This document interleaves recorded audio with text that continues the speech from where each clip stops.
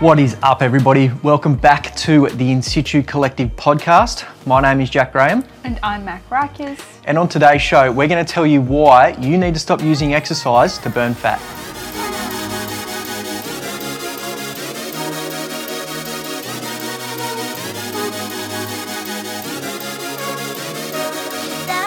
So when you think about losing weight or losing fat, burning fat, whatever you want to call it, generally your head goes to exercise and you need to use exercise to do that. But generally it's probably the wrong advice. Yeah, definitely. And I feel like HIIT training is the first thing that people try when they want to change their body composition. And it's like you should actually probably start in the kitchen first. Yeah. Before the gym. And we're not saying that you shouldn't exercise or anything like that. It's just people focus on exercise far too much for their weight loss and fat loss goals. So in this podcast, we just wanted to go over our ideas, the science and everything behind it on why you should be focusing on your food more rather than exercise. And probably the place I want to start with is the fact that your calories burnt aren't accumulative. So I always see this. You see this in the gym all the time, that people will check their watches after doing a workout and yes, I burnt 500 calories and now I can go and eat that or do that. Yeah. And then this afternoon I'm going to go for a run and burn another 1,000 calories. So today technically I've burnt 1,500 calories. And it doesn't actually work like that.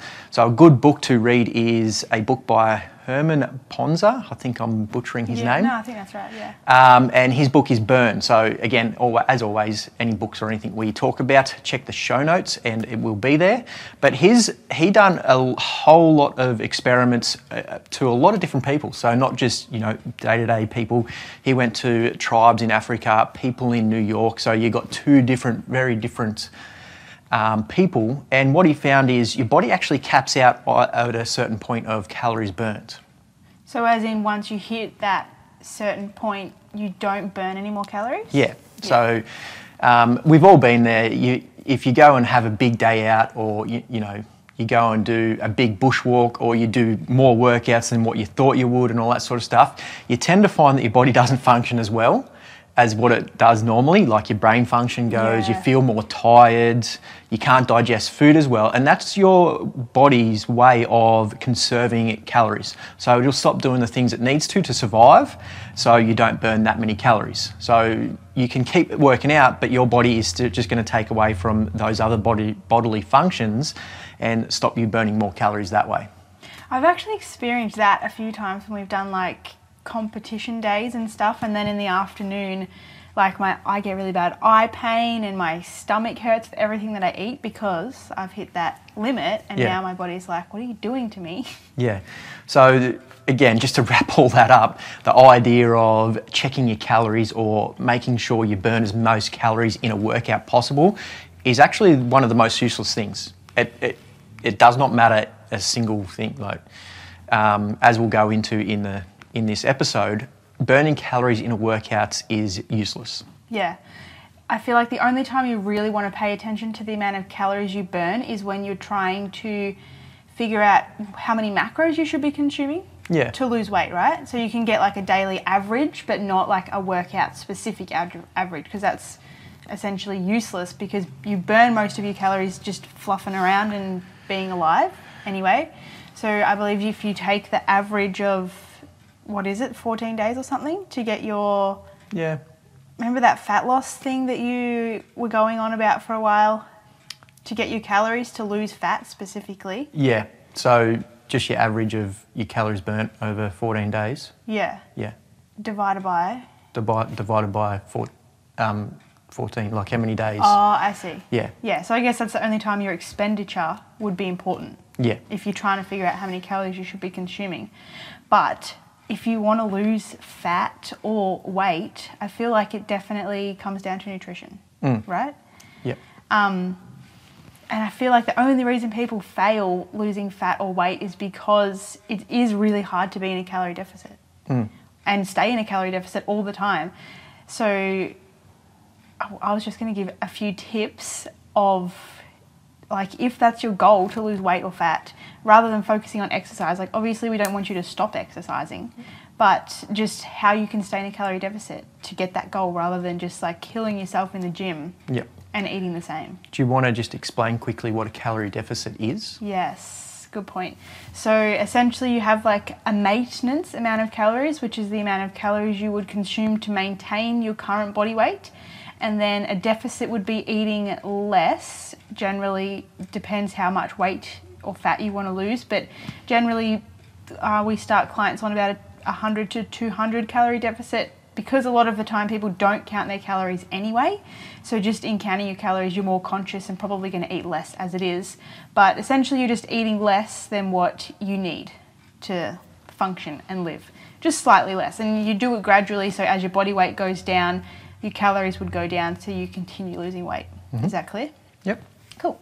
So I guess my first tip for staying in a calorie deficit, I suppose, would be people just don't think about the calorie value of food. So when they are in a calorie deficit, I guess they say you have bacon and eggs for breakfast and that uses a big chunk of your calories for the day, but it doesn't really fill you up.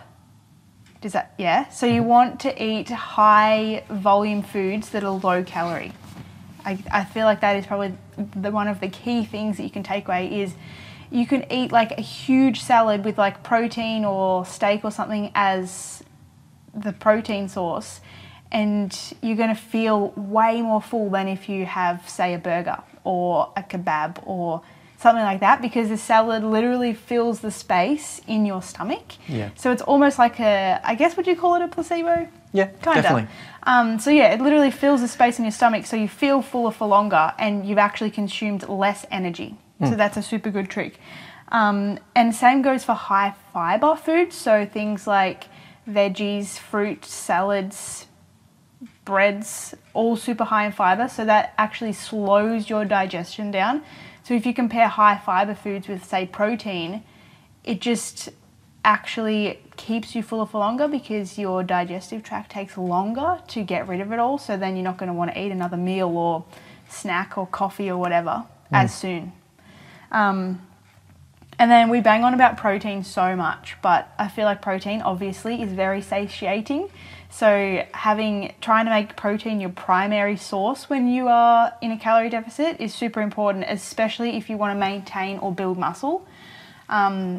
Because if you don't have enough protein, then your body will use your muscles as energy as well, especially if you're in a deficit. There was actually a study that I read a while back, and it was on vegan meats. So you know how like it's very common now to have patties and stuff that look like meat but aren't meat. They actually had the same like satiating effects and fullness effects as like a real meat patty. Really? Obviously the protein content is way different, like not even comparable, but because like we perceive it as meat, so you're seeing it as meat, so biologically we think that it's satiating and it's going to take longer to digest, so we just feel satiated even though it's probably made from carbohydrates mostly. Yeah. How crazy is that though? Yeah. Another one in there, I guess you could do, is water as well. I feel like a lot of people disregard water as a good thing to, again, we always talk about getting enough water in during the day and all that sort of stuff, but you can use it to trick your body into thinking it's full. Sometimes you might actually just be thirsty and your body is sending you hunger signals. Signals? Singles. So actually drinking some water, say 30 minutes before you eat, will suppress your appetite a little bit, so you're not overeating in that meal and thinking you're hungrier than what you actually are. So having a bit of water before that as well. And on the water thing, I think a mistake a lot of people make is liquid calories. Oh, yeah. So when you're in a calorie deficit, just because the things you're drinking are liquid doesn't mean they don't have some kind of value. They are the biggest thing we've noticed with our clients, because some people don't even track what they drink as well. Yeah. So they're just having, cups of tea with a teaspoon or two of sugar, but that is quite a lot of calories going into your body. Even if it's black and you're adding in sugar, it's still a lot of calories. Yeah. Soft drinks, orange, or any sort of juices, energy drinks, all that sort of stuff are quite high in calories. And when you're drinking that stuff, obviously, like, you don't think of it as something that's going to be added to your body as weight. Yeah. But your body is quite smart, and your body does want to keep continuously hold body fat and all that sort of stuff, because that's how we're designed. So even though you drink it, it's still going to store it as fat or weight on your body. I do always try, and like, smoothies are a very convenient thing when you're a busy person, but I always try to like not suggest them to clients that want to lose weight, because they digest so quickly, because when you think about it, the food in it is already mushed up. So it's just like your stomach just digests it pretty much immediately. Yeah, packed full of good stuff, as long as you're putting good stuff in it. But yeah, because it's already half broken down, your body digests it super quick, and you're hungry 10 minutes later. And you probably ate like a meal's worth of calories, and then you end up eating like, say, a fourth meal because the smoothie didn't even touch the sides. Yeah. Another thing that I have used in the past, I think that's really helpful, is palatability. So, like, I guess a lot of the time the reason people gain weight is because they're eating foods that are super high in fats and sugars, and they're delicious, and you don't want to stop eating them, and they send good signals to your brain, so your brain's like, get more of that food. Chips, yeah, the salt. So I feel like palatability is such an easy thing to use. Yeah. So if you just ate, like, it doesn't have to be completely, like, I'm not saying eat steamed vegetables, but eat things that are less palatable, so they're less stimulating, and then once you eat them, you're like more satisfied, and you're not dying to go back for more of it, because you're like, yeah, it was okay, but it's not like I want to eat that every day for the rest of my life. Yeah. And I know a few people that have done, like, well, me included, I do like chips, like the crunchy saltiness of the chips. So getting, not broccoli, carrots or cucumbers, that sort of stuff, and just with a bit of crunch, it sort of just gives you that crunch in your mouth. Yeah. Same sort of feeling, but a lot less calories, and because it's high in fibre and all that sort of stuff, it's going to fill you up, and you're not going to go for those the salty things. Yeah. So good little tip there. All right. So if you don't understand what we've just said, go back and listen to it again. Tips on how to reduce your calories and keep them low, because that is the main thing about losing weight or losing body fat. Now, exercise does play a big role in that, but like I said in the start, it's not the role that we all think it is. The best way to increase your metabolism, burn more body fat while you're resting and all that sort of stuff, is to increase muscle mass. Yes. People take, and this comes from the cardio, the HIIT sort of workouts and all that sort of stuff. Everybody does that because it burns heaps of fat and all that sort of stuff. It doesn't actually burn that much fat in the workouts. The only cardio that actually use fat as a fuel source is zone 2 that I've spoken about. You can check out the video. I'll link the video up here somewhere. But check out that video, and it's actually quite low intensity. Okay, every other one uses carbohydrates and all that sort of stuff to fuel your body to get you through the workout. So bringing it back to building muscles, having a good, healthy, quality amount of muscle on your body takes more energy to fuel. Okay, so think of it this way: you've got a 4-cylinder car and a V8. Okay, the V8 is a much bigger engine, and it requires a whole lot more fuel than the little tiny 4-cylinder. Okay, so you want to build a V8 engine on your body, and don't mistake that for big muscles or anything like that. It's just good quality, healthy muscles. You can have the same size muscle and have a lot more muscle fibers in that muscle than before you start working out. Yeah, that makes sense. Yeah, good. So it's more dense. Your muscle becomes more dense, and it uses more energy to just be on your body. Exactly. Function. Yeah. So doing resistance training actually speeds up your metabolism and helps you lose weight and fat better than cardio. So I strongly suggest just doing 3 full body sessions a week. If you're not sure what they look like, please reach out, and I'll show you workouts that look like that. But almost typically your bodybuilders type workout, but adding a bit of functional stuff in there as well, which is pretty much what we do. We sort of do a bit of functional bodybuilding, I guess you could say. It burns It builds muscle and it keeps you active and, mobility, flexibility, all that sort of stuff. So, good quality muscles, but you also have the range of motion within that as well. Yeah.